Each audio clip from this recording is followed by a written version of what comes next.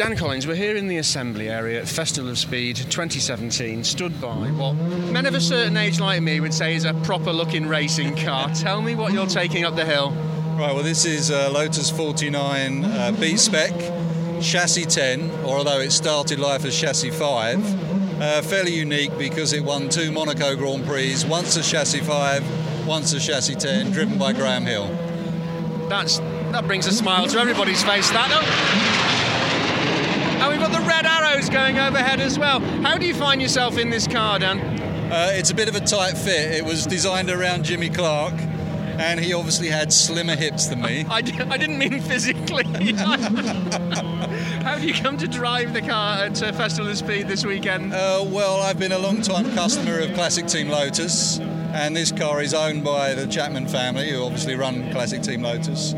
So Clive invited me to drive it, and I'm very privileged to be in it. You've been to Festival of Speed before?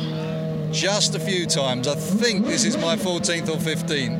That's a badge of honour, isn't it? Does the hill get any easier? When you're not going fast, yeah. We always do demo laps, although one year we did a timed run and fortunately won that year, 2011. So when you're going quick, yeah, it's a bit daunting.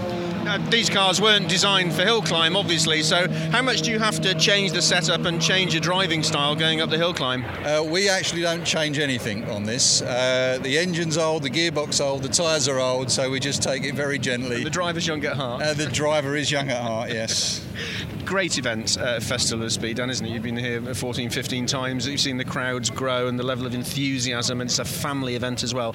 The cars here are no more than 5 feet away from the visitors. That's a key point, isn't it? Oh, I think it's the main thing about this event. If it wasn't for the spectators coming along, probably half of the people wouldn't come along in the cars either. It's all about showing them off, basically. And also, just in the assembly area, I mean, drivers like you who've, shall I be kind and say, been around with some level of maturity, you get to see some of the other legends of the racetrack, don't you? Oh, it's fantastic. You know, God bless him, John Surtees was a regular here, used to love seeing him. Sir Sterling is another one.